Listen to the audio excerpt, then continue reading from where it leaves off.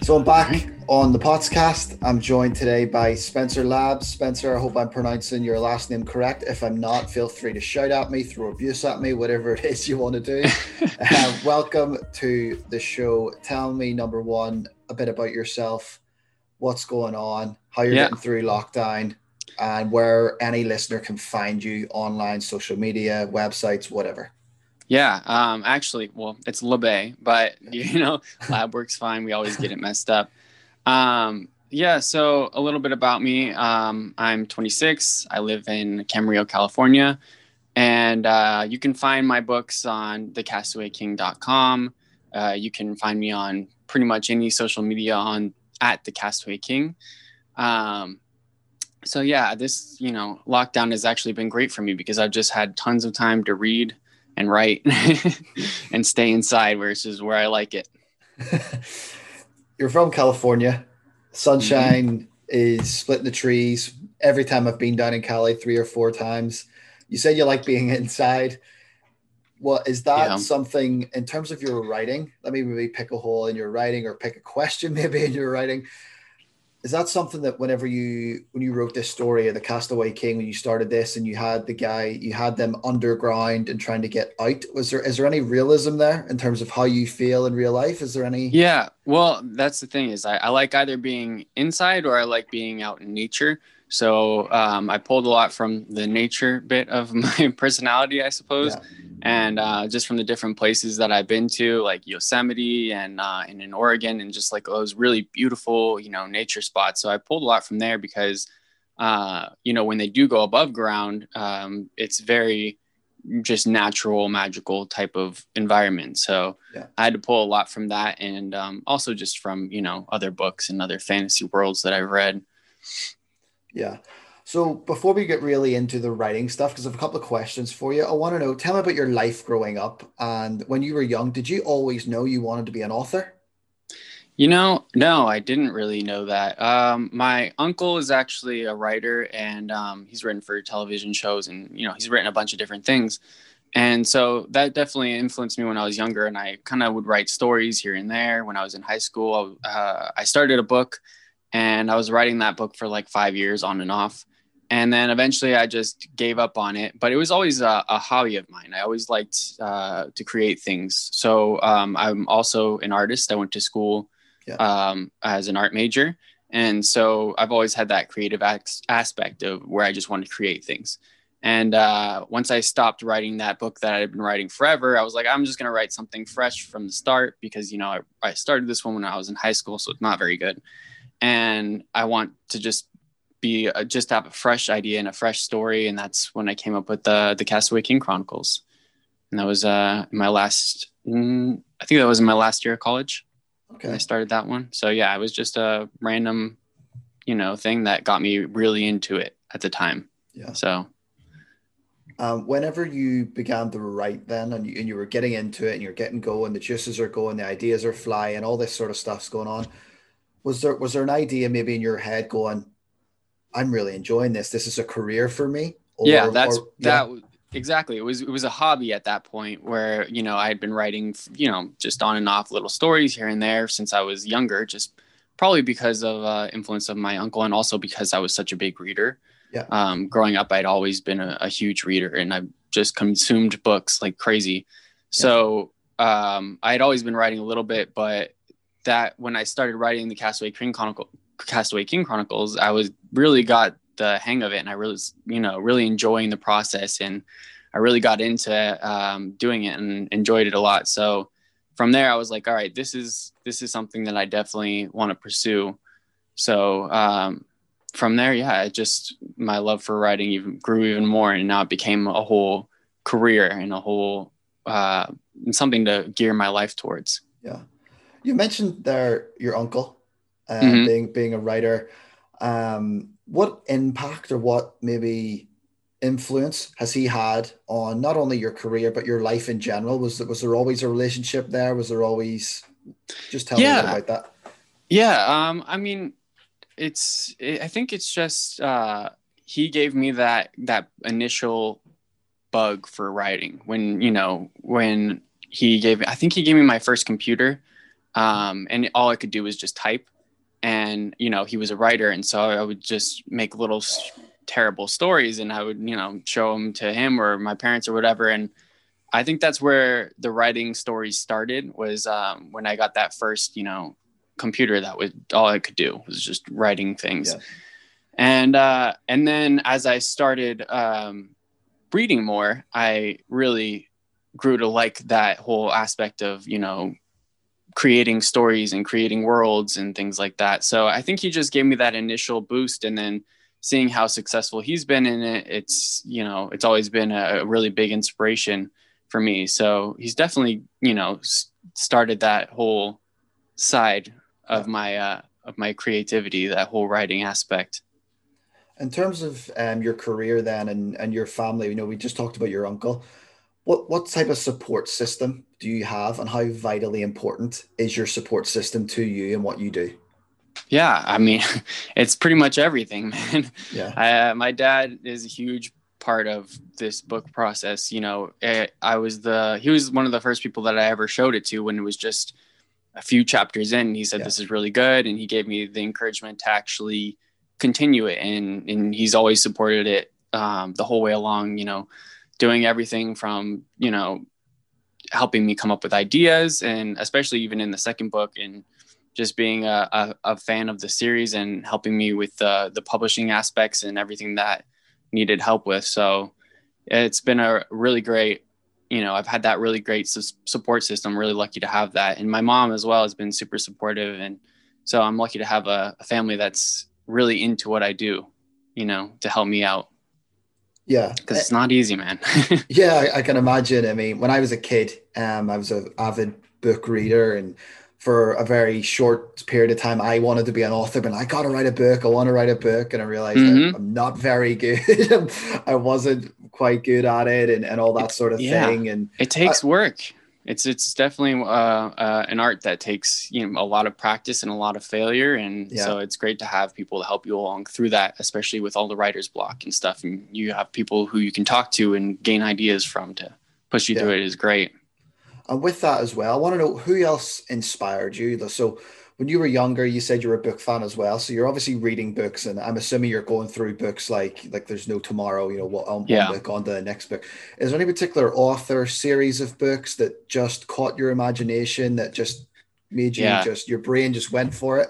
I mean, there's tons, but I would say the first one, like many people my age probably would be Harry Potter was, one of the ones that really sparked that interest. And I've read the Harry Potter series over 100 times easily. I'm always rereading it. So that one was always really important to me. But, and then we have, the other classics like the Lord of the Rings and things like that. But really, I think some big influences on my writing now is Neil Gaiman, Terry Pratchett, and, just all these great authors that are writing these brilliant fantasy worlds have just really been inspiring for me. So when I started out, it was those other kinds of things, but now I'm really gaining an appreciation for the world. Yeah. For the book world. Well, you mentioned their fantasy, and you talked Harry Potter, you talked Lord of the Rings, you talked Terry Pratchett, right? So I'm getting the idea of the stuff that you kind of like and things that you're into. I'm a fan as well of sort of the fantasy, sci-fi stuff. It's like I live in the real world. I want to get immersed in a book that takes me away from my everyday normality. Take me to somewhere uniquely, somewhere different, somewhere you just special, right? So when you're writing that, you live in California. You talked about Yosemite. You talked about the Oregon, and especially the coastline. It's beautiful down there for me, up there for you, I guess. But those specific locations, were they all little things that inspired you, or you've seen something, went, I could create something similar to this based on this? And how much of your real life experience in those natural places was helping the juices get flowing, I guess, whenever you were writing? Yeah. I mean, pretty much all of it. Whenever I'm stuck, as I like to, go out in nature and like think and, take in the world around me and stuff like that. But even when I was first starting out, that first book that I was telling you about was inspired by my trip to Yosemite, and it took part in Yosemite at the beginning. So, whenever I go out and, and I'm in nature and stuff like that, I like to really take it all in so that I can sort of regurgitate it Yeah. onto paper. So yeah, I think that it's a really big influence, and I love writing out in nature as well, because then you just have the inspiration right in front of you. You know, J.K. Rowling, I think there's a famous interview with her. It's a lot of years since I've seen it now. It was Mm. she said that she was sitting on a train in London, and a lot of the stuff for Harry Potter began to form in her mind as she was sitting on the train, the Hogwarts Express, and all that type of thing. One of Mm-hmm. my favorite TV shows from when I was a kid. Your parents might know this show. I don't know because it's a very British show. It's a Yeah. show. It's a show called Faulty Towers, and John Cleese played the hotel manager, but he got the idea from his show for this Mm. Faulty Towers series based on a hotel he visited with a very rude hotel manager. And Yeah. I'm curious about whether the characters that you write about, the characters you've created, how much of it is based on little glimpses or moments of reality that you've had in your life. I would say, about 60-70% of it is based on, maybe 60% of it is based on real life aspects, and, people that I've met, personalities that I met, places that I've been. And the rest of it is based on the different, fictional worlds that I've been to. So it's a good little mix of real and fantasy real. Yeah. I put up on Instagram today just some questions for a fantasy author. Mm-hmm. Ask some guys to submit questions if you could speak to an author. It's always been a dream of mine to really try and pick an author's brain to see how their brain works. And one of the questions I got back was, when you're planning a story, do you know how it's ending before you start?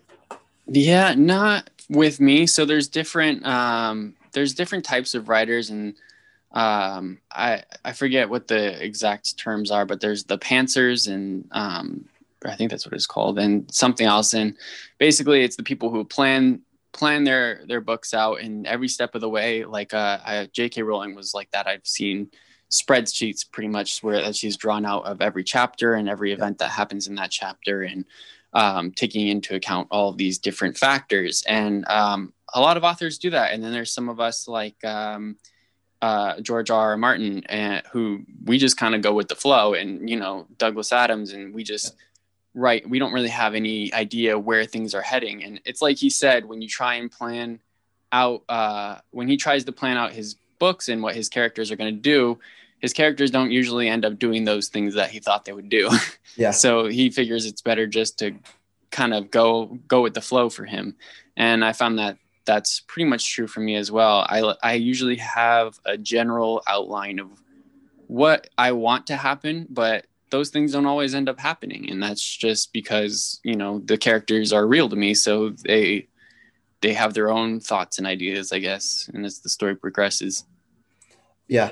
I think from my point of view anyway, I'm a big advocate for anything that helps mental health. And one of the things I want to talk about writing, Mm-hmm. I feel every human has a desire for some form of creativity, whether it be Yeah. music, whether it be sport, whether it be writing, whether it be whatever. And specifically for you during lockdown, I find for me personally during lockdown, it was a good time for me to really evaluate what I wanted to do. And that's whenever I Mm-hmm. decided to try and go this sort of podcast route. So for you, in terms of writing, do you feel it helps you mentally in terms of your stimulus, in terms of your motivation? Mm-hmm. Definitely. I feel the same way. I've got a lot of, anxiety problems, and I feel that anything that helps with your mental state is just as important as you working out your physical body. Yeah. You have to keep everything healthy together. And for me, creative things have always been really helpful in that aspect. At first it was painting, and, like I said, writing was more of a hobby when I was younger, and it was more into art, and art has always been that outlet for me as well. And now writing is just where I put all of those thoughts and emotions and everything that's going on. And it's just an outlet for me to express the things that are happening in my daily life, as well as explore things that I wish would happen, things that I want to happen. And it helps keep you sane, Yeah. especially because, when you're locked in or something like this, and it's a very solitary thing. So like painting, it's all something that you have to find for yourself. So when you are, alone with your thoughts and you're in lockdown, it's really something that helps you push through that. Yeah. Well, you went to university. You mentioned earlier you studied, you done English, you done art, Mm-hmm. and you just mentioned that you done maybe a little bit more of the art when you were younger, and then Yeah. you moved towards writing. How did that change happen? Was that a mental switch where you went, "Oh, I'm really good at writing. This is somewhere I want to go," or was it just more like you were just doing a bit of both and you found yourself you were writing more? I'm just curious how the maybe the switch happened. Yeah. Well, I guess, like I said, I was still writing stories a little bit, but it wasn't as much as I was concentrating on my art at the time. Yeah, So it was always kind of on the back burner. Like I was just doing it for fun and just to create more worlds than I can create with a paintbrush. And then I think in college and at the end of it, it was that thing where I just was, all of a sudden I was like, you know what, I've put out a lot of paintings and I've created a lot of pieces of art, but I really want to create like a book and like something that I can hold and like something that's its own little world. And that's when I really started focusing on it, because it was just another form of art to me, and it always has been. So it's not so much that it was a change; it's just a different medium. yeah, I've always worked in painting, and now I'm working in ink and paper. So yeah, it's just a different medium to me, but it's all the same creating of worlds and different stories. Because when you're an artist, and especially like a gallery artist, you're creating stories and ideas, and you're yeah, putting them into your paintbrush, and so it's the same type of thing. But it was just that it was just that feeling that I was like, I would like to have finished a book, because I've written stories for since I was a kid, and I've never actually finished a story. So I just really wanted to finish a story, and that's when I kind of fell in love with that medium, I think. So that's probably where the switch happened there. yeah. But I mean, I still do love painting, of course. I'm still an artist at Yeah. the end of the day. Well, a couple of things on that because I'm interested. Maybe whenever you got your story finished and you go to start publishing and you're looking at covers and art for the covers. With you being an Mm-hmm. artist, was there a little bit more of a no? I have to have this on the cover, or I have to have that on the cover. Well, I did the first edition of the book, the blue one. I don't know Yeah, if you've seen it. I did do the painting in watercolor of the character on the front of that one. And then the cover artist kind of put it together with the design and everything like that. And, I love that because I had something to do with it and stuff like that. But the second and the second book was, we went with a different artist, and it was just a lot of back and forth because I'm an artist, so I had a vision, yeah, and he worked with me there. So I really liked his style, so we went back and we did the first book again in a different, just so we would have different editions. And he did that as well. And again, I had a bunch of different critiques and things like that, and so we went back and forth until we got it right, and then we gave it over to the cover designer, and she just always does a fantastic job. So yeah. so yeah, there was definitely a lot of back and forth, because I have a vision for that kind of thing as well. Well, talk to me about getting your book published. So you've completed your story, you're happy with it, you want to get it published. How does that happen? What steps do you take, or what steps did maybe a company take to approach you, saying, "Hey, we want to buy the right, Yeah, get this out there," whatever way it works. there's a lot of different ways to go about publishing. You can approach a book agent, and usually you have to write a query letter, and their query letter gives a description about your book and like a little bio and stuff like that. And there's very specific where how your query letter wants to, or how you send your query letter out. And then from there, the agent gets you, they ask for the full version of your book if they're interested. You send them the full version, they like it, they pretty much sign you on, and then they try and grab a publisher. So they reach out to a bunch of different publishers. the publishers have to agree to it, and that's where it goes from there. So I did that. I sent out hundreds of query letters, and I got nothing. And that's usually how it goes for, first time writers and things like that. And I think the problem was too, that I didn't know what genre it was. So I was writing, I think that was probably a big problem for me, is that I wasn't putting the right genre. I was putting fantasy or young adult or something like that. And this book, when I really think about it, it's more of a middle grade. I think in London, they actually have that section for it, which is like teen section. Yeah. They don't have that section down here. They only have young adult and middle grade. So they don't have that like 13, that younger, but not too young. Yeah. So it's more of a middle grade fantasy book. And I wasn't really putting that. I was putting either fantasy or young adult when I was sending it out. So they're looking at this and they're like, oh, this isn't really, fantasy. This isn't, that genre. So yeah. I think that had an issue. That was part of the issue. And, but there's also small. So right now we have a small publisher, Little Pieces of Paper Publishing, and you can also approach them. There's smaller publishers you can approach directly, and that you can go that route. So that's also an option. That's what I went with. And then there's also self-publishing as well. So yeah, there's a lot of different routes you can go publishing, depending on, how much control, I guess, you want. With bigger publishers, you have less control over everything. With smaller publishers, you have a little bit more control. And with even when you're self-publishing, you have all the control. So it depends on your book and your preference, yeah. I guess, which route you want to go. Is it an exciting? There probably is other routes. Is it an exciting time or a nervous time? Oh, yeah. Both. Both. It's a lot of work. With bigger, larger publishers like you have that backbone that there's groups of people helping you out. You know what I mean? It's a project. You don't have as much control, but you do have that support system behind you. But it is a lot of work for me. It's, working together with all these different people and also working together on social media and marketing and things like that. So it's a lot of work, but it is a lot of fun as well, because you're building a world for people to learn about your world. And if that makes sense, you're building a community, you're building up this whole community around and this whole space where people can find your book. Yeah. And you're also at the same time building a book.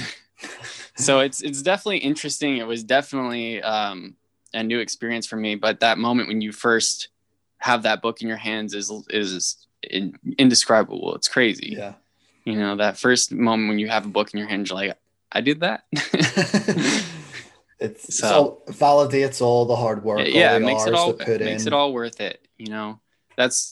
It's not what you do it for, but it definitely makes you feel good. Well, something else that I think should make you feel good, and I'm a huge advocate of people should take pride in their work, especially when their work is of a high quality. And when I was prepping for this podcast, I ordered the book and I was reading through the book as well. But everywhere I looked online, all the reviews are excellent.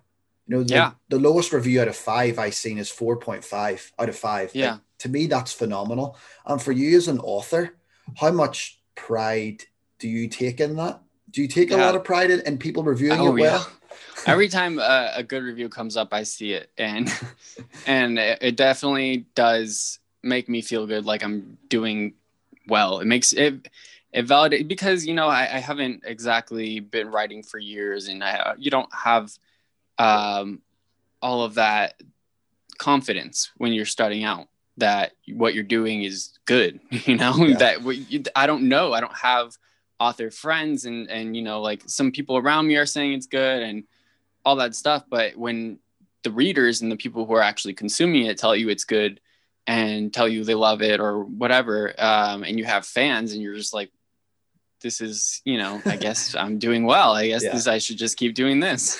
So it definitely is a really, really great motivator, and it just helps you keep everything going, because now you're writing, not only for yourself, but the people who support you.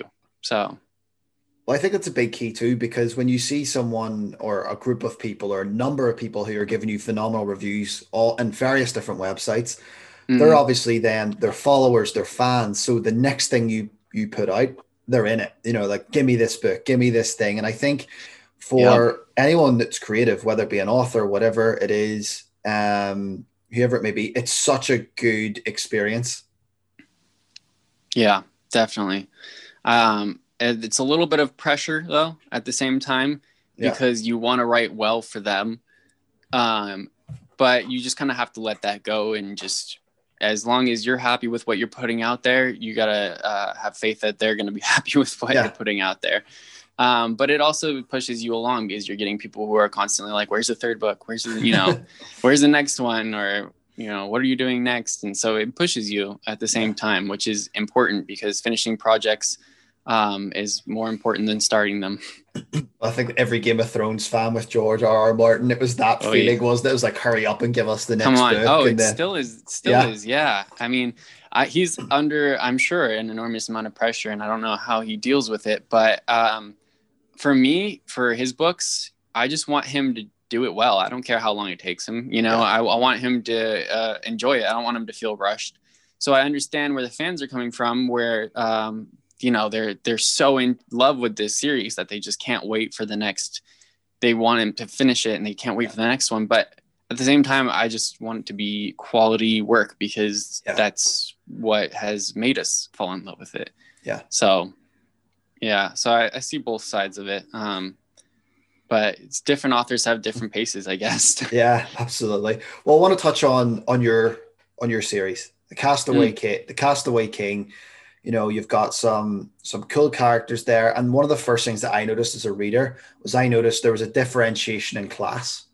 And I want mm-hmm. to know your thoughts behind that. Was that something you wanted to do to try and highlight?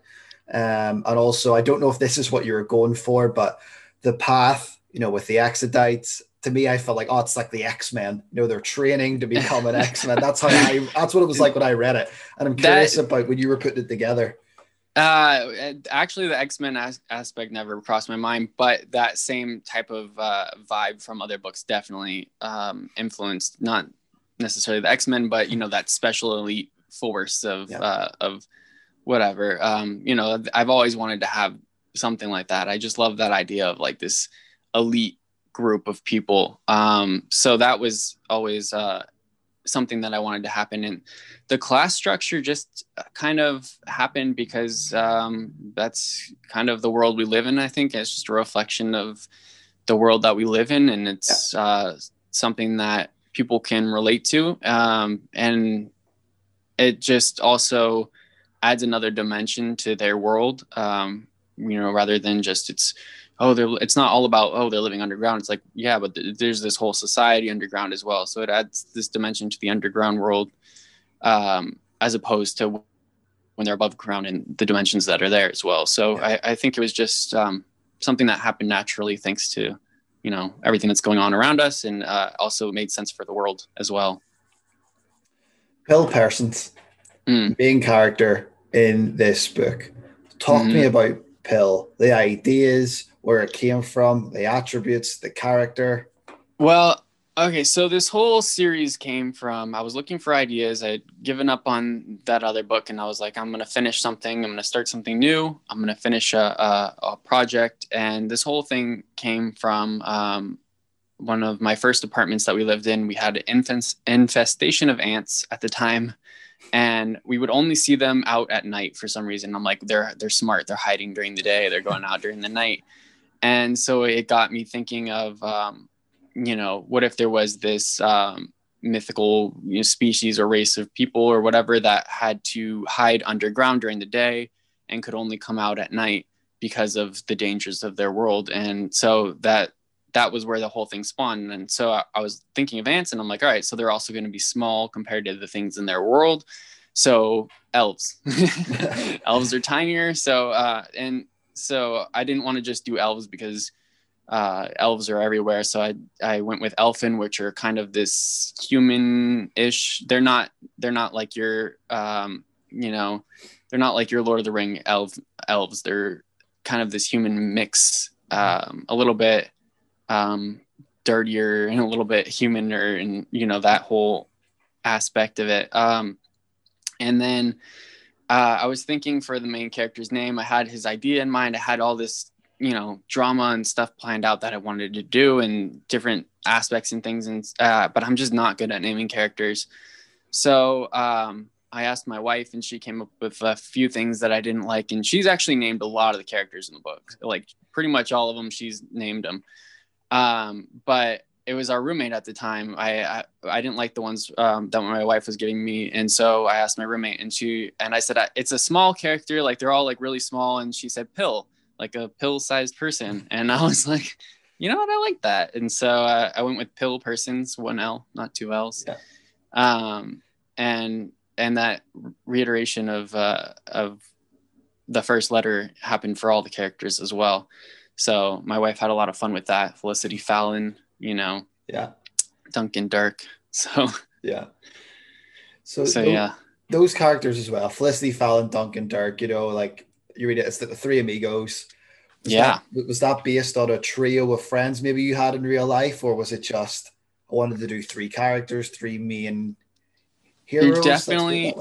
Yeah. It was definitely, I had a little friend group in college, and that definitely influenced having that group of friends. And it was also influenced by Harry Potter. I wanted to have the main trio, but then after I had the trio, I wanted to expand out from there. So it's not just the three friends. It's now also Sandy Shackles and,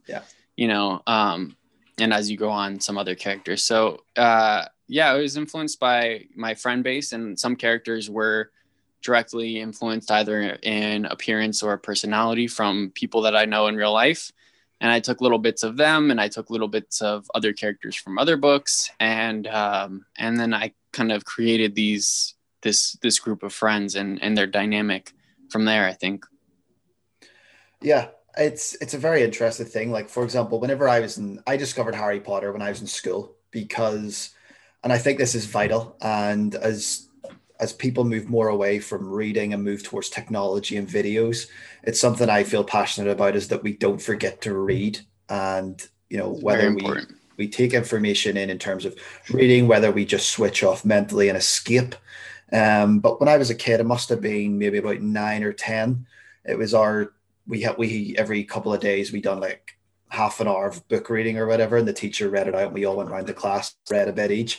But that was when we done the Philosopher's Stone or the Sorcerer's Stone, depending what part of the world you're listening to this podcast in. And that was me hooked. Philosophers for me. Yeah. I mean, it's Sorcerers technically, but I always go by the original, which is Philosophers. Yeah, but that's what got me hooked was it was pushed to me in school. And from there, I was like, okay, I got to get the second book and the third book and the fourth book. And when I started reading, only the first 4 were out. And I think I finished all 4 in about a week. And from there, I was just addicted to getting books of like a book, different series, whatever it may be, and just getting into it and getting going and stuff. And I want to know your opinion on, number one, reading in general, reading as a form of education, and allowing kids and younger people and young adults 30 minutes, 40 minutes, whatever it may be, time to switch off and escape. Because I think kids are really being forced to grow up a bit younger now than perhaps maybe what they used to be. Yeah, and I think it's actually one of the most important things for development, mental development, because you're not only are you learning constantly when you're reading. Now that I'm learning other languages, I realize just how important reading was in my vocabulary development. Yeah. I never had to study for English tests or anything, and I always performed very well. So it was great for your learning languages, you're learning new ideas, and at the same time, you're escaping from reality, and you're going somewhere where you can just kind of let your creativity flow. And I think that's really important for helping you to deal with situations that you see around you. So, and I just don't think that enough kids see that. And I don't know where the switch happened. I think probably with technology and the introduction of that, people have just gotten so distracted by all of that flashy stuff that they don't realize how great just a good old fashioned book is. Yeah. But I think it's very important that we keep that going. And as it becomes even more difficult to get books with all the bookstores closing down, I think it's really important that we make an effort to keep that a part of their development, because as it is now, you see 3-year-olds with iPads and they're on TikTok and all these different apps and stuff like that, and it's not going to help their growth in any way at that point. They're not necessarily ready for those things yet. They need to develop more. They need to read more and participate in that kind of activity. So I think there needs to be a real effort to switch from that. I don't even have an iPad, and three-year-olds shouldn't have an iPad and access to the whole entire world of the internet. Yeah. It's just too much for them at that point. I think if you can really censor it, then that's great. Get them down into doing whatever kind of game or practice or learning thing, that's totally fine. But if they have free reign of the internet, there's just too much going on. There's too much for them to process, so I think we need to make an effort to kind of switch back to just books and reading, because that's more contained, solid information there. Yeah. Plus, totally. It's just great fun. Yeah, I totally agree. One of the major things through my life actually is at different parts of my life, key moments of my life, I can always remember what I was reading at certain points. It's really, really strange that way. But I even associate Vancouver, where I live right now, with a book series called The Age of Five by Trudy Kavanagh, I can't remember the last name. But when I visited Vancouver in 2014, I was reading her book series, and going out, sit in the park, read a bit of the book, going out, sit in the coffee shop, reading a chapter, moving on to the next tourist thing, whatever it may be. And I always associated that city, or up this city that I now live in, with that book series. And I think it's so maybe poignant in people's lives. And you've talked a little bit about Harry Potter, and I want to know when you discovered Harry Potter, and right away, what maybe you associate with Harry Potter. Yeah, I discovered it in 4th grade. And I think I had watched I think I watched the movie before I got into the books. Yeah. So I was into the movies. And then I started reading them in 6th grade. And I can vividly remember purchasing the last book of the series. I know exactly where it happened. I was in high school at the time, and we were at the mall, and there was this huge line of people. You had to wait hours and hours because it was the last book of Harry Potter. And so, there's those memories that are that you have associated with books that are just really powerful too.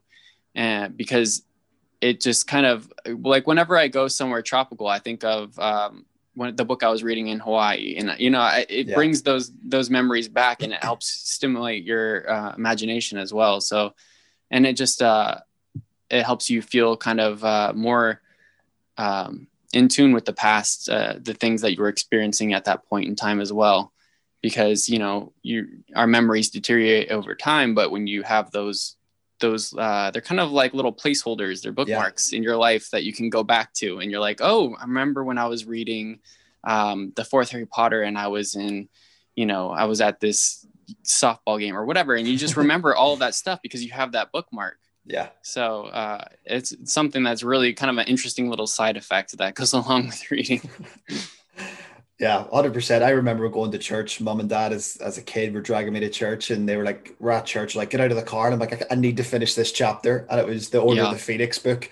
And it just came out that weekend. I'm like, I need to finish this chapter. Yeah. I can remember so many nights like that. It's about, they're like, we're starting church. We're starting church. I'm bringing the book with me. They're like, you're bringing Harry Potter into church. And I don't care. I need to finish this chapter. Yeah. When I was younger and I was reading Twilight, and I remember vividly falling asleep and having a dream that I was still reading Twilight, and like all this stuff happened, and then I woke up and I was like, oh, that didn't like actually I was really confused because I thought that had actually been what I read, but it was all just because I fell asleep reading.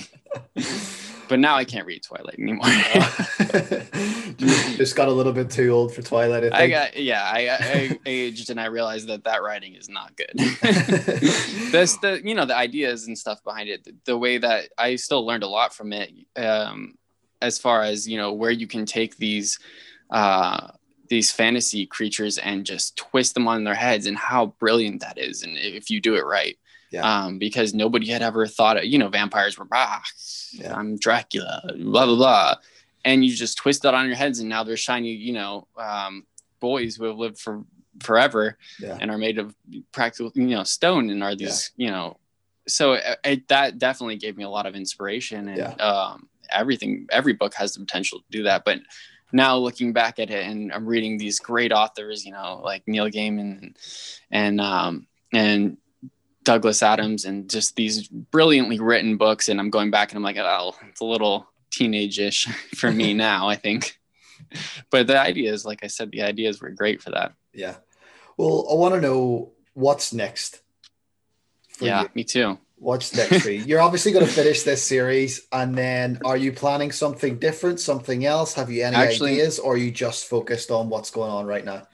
Well, actually, I'm taking not a break, but I'm writing some other things that I've been focusing on before I finish the third book, because I want to explore some other genres, still fantasy genre, but I'm writing satirical business fantasy, and a couple of epic fantasies, and just a bunch of different things that I'm exploring right now. So I'm probably going to finish at least one of those, and then I'm going to finish the third book up, and then we'll see from there.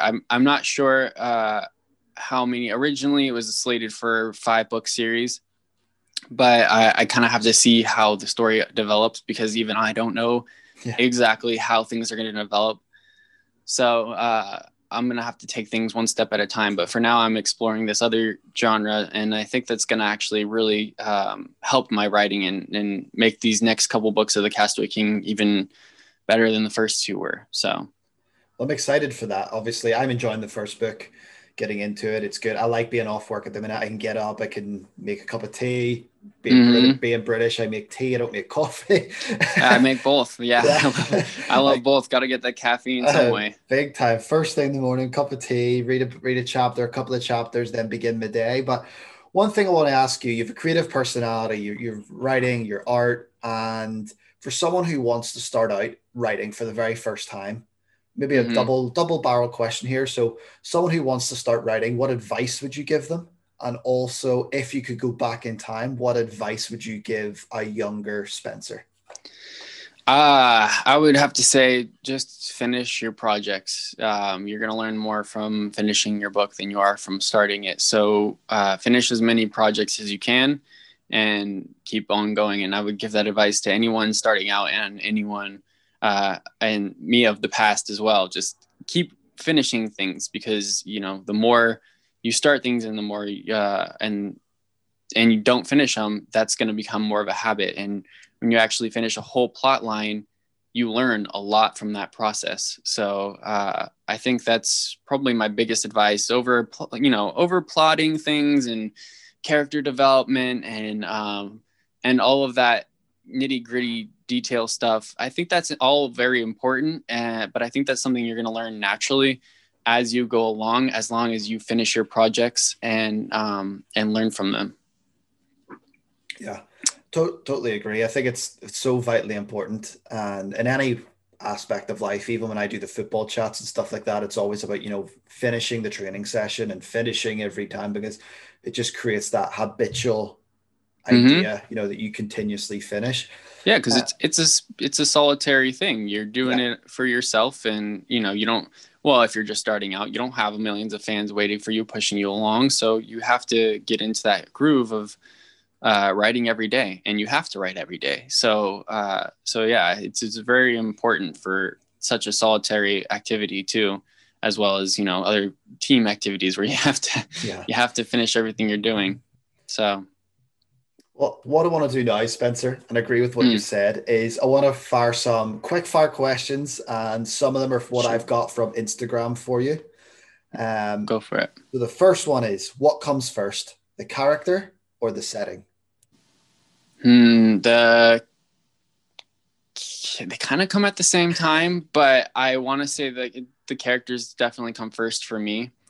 I usually build the character up in my head, or I'll draw them out. I have an idea of who the main character is and a few things that I want to happen. And from there, I go on to world building, which is, you know, what world do they live in? What's the map, and what setting is everything taking place in? So I think definitely it goes character, what they look like, a little bit of their personality, and then what their name is, and then fantasy world. So yeah, that's my thing. Next question, and I assume this person's done a bit of research on you, because they've said, as a fan of Harry Potter, what do you enjoy more, reading the books or watching the movies? Well, it's obviously the books. I can't watch the movies past the fifth one. Well, I can't watch the fifth one either, but because I'm such a stickler for original material, and they just cut out so much after the fourth movie. They just cut out so much stuff that to me is what makes Harry Potter, you know, what it is. So the changes, I just can't get over them. I can't view it as a movie objectively. I'm sure they're great movies, but I'm more of a reader, so I can't view it as a different medium. I have to view it as the book, and to me, the book is just a million times better. So always reading. I would agree. I'm one of those fans that I went to the release day of every Harry Potter movie since it came out, and the fourth one was the start of when I left the movies being disappointed or wanting more. They got too cinematic, too reliant on, you know, the visuals and that kind of thing, and the drama, and less on the story and what it originally was. And what it originally was is why there was such a huge fan base. Yeah. So, you know, leaving that is too much, and to the point where characters were different. You had like these times where the characters just didn't make sense with who they were, like when you know, when Dumbledore was, you know, like, did you put your name in the Goblet of Fire, and he shakes Harry, and you're just like, Dumbledore would never do that. Like Dumbledore's this chill, like, you know, he's not gonna attack a student. The one that done it for me was actually some of my favorite chapters. The whole series are right after Harry gets back from the Riddle House graveyard, and he's back, you know, he gets the port key back. But in the movie, from kind of that scene to the end of the movie, it's about 8 minutes long. Oh yeah. And I'm just like, oh, you've missed so much content. And that's the bit that really killed it for me, because some of those chapters and the development of the character, especially Harry and those one-on-ones with Dumbledore and stuff, I feel like that's where a lot of his development happens. Yeah, there's so much that you're missing, and I understand that for, you know, for time purposes, you can't include everything. I mean, I think you should, but I would be totally fine watching an 8-hour Harry Potter movie. That's you know, I'll just take it in days, whatever, as long as it's by the book. But I get that I get that not everybody's like that, and they have to cut things out. But what I don't understand is why they have to put things in that didn't need to be there. You know? So they're taking things out, and that I think are important, and putting in parts that just, you know, kind of deviate from the original thing. Like when they had Dobby appearing more in the seventh movie, the first part, than he should have, and they kind of cut Creature out. His whole whole importance of his development as viewing Harry as his master, and that whole story just kind of like took a back seat to, we need to show more of Dobby before he dies, you know? Yeah, absolutely. A couple more questions for you. Again, I think some people have looked up who you are, because some of the questions make reference to stuff you've wrote about, or make reference to things that you've said, which is great. They said, have you read Lord of the Rings? And if you have read Lord of the Rings, do you have a favorite character that in the books that is probably different to the movies? I haven't watched the movies a whole bunch. But of course I've read Lord of the Rings. I tried to read it I tried to read it in high school, and I tried like 3 different times, and I just couldn't do it. I wasn't, I guess I didn't have the patience for it. Cause it's the Lord of the Rings, the trilogy. Technically it's all one book, but, it starts off kind of slow. Yeah. And I just didn't have the patience at that time. And then when I finally did read it, now I've read it, dozens of times. I don't know how many times I've read those books. I don't know who I would say differs from the movies. Aragorn's I don't know. It's hard to say. Yeah. I don't watch the movies a lot just because I like to keep, and this is with all adaptations, I like to keep the books fresh in my mind. And when I watch the movies, it kind of deviates my knowledge. And I don't want to know. I want to know the source stuff. I don't want to know the movie stuff, if that makes sense. Yeah. So I haven't watched it a ton. So it'd be hard to pick. Saruman, maybe. Maybe he was a little bit different I think he was probably a little bit different in the movies and in the books. Yeah. I mean, you strike me as quite similar to me when you're watching a movie and if you've read the book and you're like, that didn't happen, or why have they done that? It drives me nuts. All the time. Yeah. And there's a lot of movies that I just can't watch, and I love the books from, and and shows as well. Yeah. And there are some, I mean, it's very rare, but it happens where there are a few adaptations that are better than the books or that improve upon it. Like I've read the Kick-Ass comic books, and they're great, and I love it. But I think that the first movie was way better than the first comic book of it. Yeah. I just like the way they did it better. So occasionally, they get things right, and they really improve upon it. Or How I Met Your Dragon. Yeah. The book was not great, and the movie was completely different. It was basically they only used the characters' names. Everything else, the plot, everything else was completely different. They just took the names from it and the title from it, and they made a movie, and they did it so much better than the book. Yeah. Maybe that's just because it was a kid's book, so it wasn't up my alley at the time. But yeah, a few times they get it right, and then there's some movies that I love the books and I can never watch them. Like The Circle. Yeah. I love that book, but I don't think I can never watch that movie. Another question for you. Agree with The Circle, by the way. This person is definitely from Belfast, where I'm from, because the author is a Belfast author, worldwide known author, to be fair, but from Belfast. Do you have a favorite C.S. Lewis book? If so, which one? Yeah, I would have to just say just The Lion, the Witch, and the Wardrobe. Just that first book of that series was, because it has so much memories for me. I remember it was third grade. I mean, and it's I was coming from a different school, I think. And I went to check out the school, and I walked in on the class, and they were reading that book, and they were reading it out loud. And I was just kind of like standing there listening, and I was like, wow, this is an amazing book. And it made me want to take that class and read that book. And so when I finally did, that book was just, it meant a lot to me at the time. So there's that one. And then, oh gosh, there's a couple of his other books that aren't related to that are really good, that I've totally lost their names for right now, but I've posted about them in the past. Yeah, one of his, I think is it Screw Tape Letters, unless I'm thinking of someone else. Was that C.S. Lewis? Maybe that's someone else. What was it?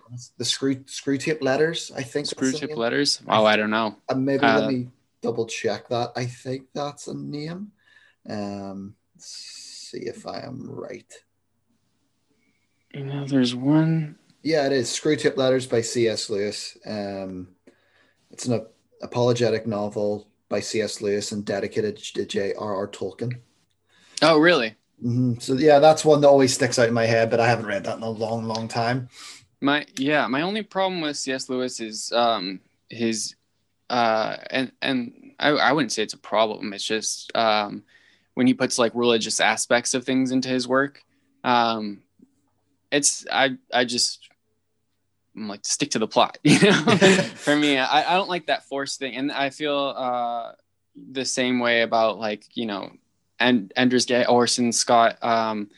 I feel the same way about him and some of his works. You know, he'll throw in like some religious things at the end of his series and stuff like that. And I love his work, you know, like Ender's Game and Ender's Shadow and all that stuff. Like, it's great. Don't get me wrong. It's just when it's kind of like a little bit like a forcing, you know, your other things that aren't related to the plot into it, that don't fit. You know, if it fits, great. If you can make these things fit into that world, that's perfect, and they're necessary and they're important to the plot, great. But I feel like when it doesn't fit and it's just put in there to be put in there, that's when it like kind of just takes me out of it. So those are my only issues with them. And, you know, but other than that, there's just such fantastic authors. I'm trying to remember that one book. It's really going to bug me. C.S. Lewis book. See what comes up. Yeah. Let's see. Of course, it's going to be all the way at the bottom. It's going to be the last one. Yeah, it's going to be the last one of all of his books. This isn't even all of his books. Man, I'm going to have to find it. This is going to bug me. It might be Out of a Silent Planet, but I don't think so. I think that might be this. I don't know. There's a few of his books that I read recently, and when I was a kid, all I thought, you know, was just The Lion, the Witch, and the Wardrobe. I thought that was C.S. Lewis. Yeah. And then I discovered these other books, and I'm like, where were these? Yeah. You know, so yeah, he's definitely an author that took me by surprise there. Well, here's the last question for you that has been submitted that I want to ask for you. Mm-hmm. If you could put yourself in any fantasy world that you have read, which world would it be and why? Well, that's a tough question.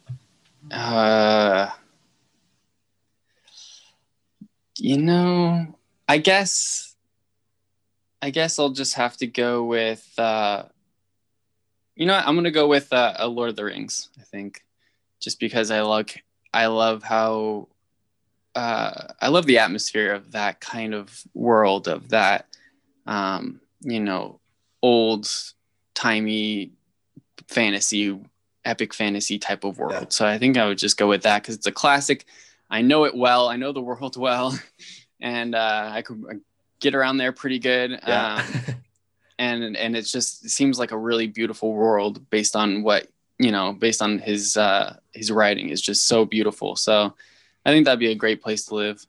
Yeah, no, I totally agree. It's probably my favorite or second favorite after Harry Potter fantasy series I've ever read. Yeah, it's one of the ones that continuously it inspired read as well. So much too. Yeah. You know, it was such a big influence on fantasy in general. There's no question that that series pretty much pulled fantasy out of the ground and really gave it a new look and gave people new ideas. Yeah. So yeah, that one's a very important series, and also it just sounds beautiful. So I would definitely go there in a heartbeat. I have a question for you, and it's based on my personal preference, just out of the book series: The Hobbit versus Lord of the Rings. Yeah, it's hard. Hobbit by itself is a fantastic book, and I do like it more than any one of the books by itself. But there's so much great stuff in the Lord of the Rings trilogy that it's hard to just, leave all that stuff out. Yeah. I don't know. I think I really enjoy just the there and back again. Yeah. Which is what he calls it. I love that simple fantasy. So I would probably say The Hobbit. I love the riddles too. So yeah. I think I love The Hobbit because it is a solitary thing, even though I like series. I tend to like series more. So it's kind of one of those exceptions where The Hobbit by itself was just perfect, just a perfect thing. What about you? It's my favorite standalone fantasy book. If I can just lift it and read it cover to cover and that's it, it's my outstanding number one It's favorite and in that that's aspect. that's the greatest thing about The Hobbit is that that's all it needs. It's just that one back there and back again. Yeah, It's just one book. It doesn't need the thousands and thousands of pages and all of this world, all of this stuff that the trilogy gets into, the politics and things that it gets into. It doesn't need all that. It just needs that there and back again in that one little book yeah, to be fantastic. So yeah, I think it definitely has the edge there, even though all of that little, itty gritty stuff is great. yeah, That's just pure what epic fantasy should be. yeah. That little book somehow takes the win. So just to wrap up, then, last question I have for you as an author: Mm-hmm.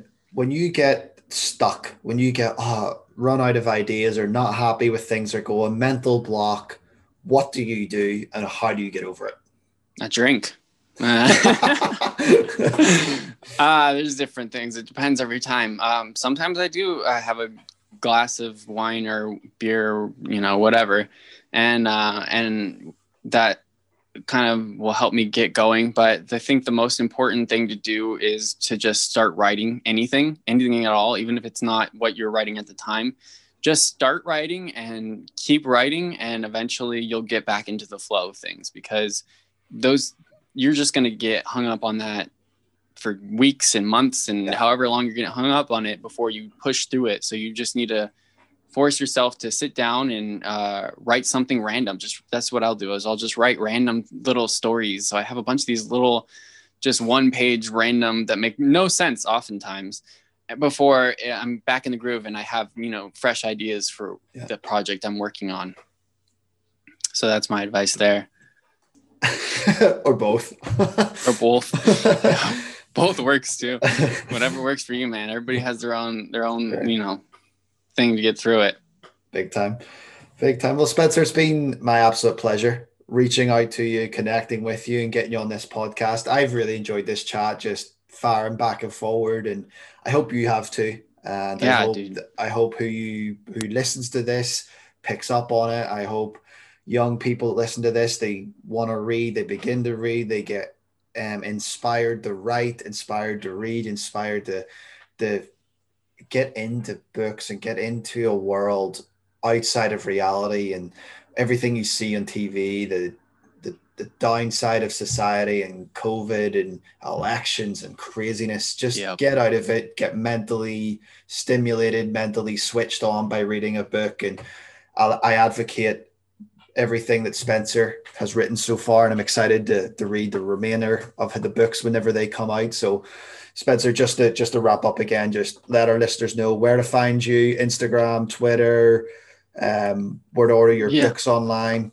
Yeah, go to thecastawayking.com. You can find links to everything there. You can search me up on Google, The Castaway King. You'll always be able to find my book that way.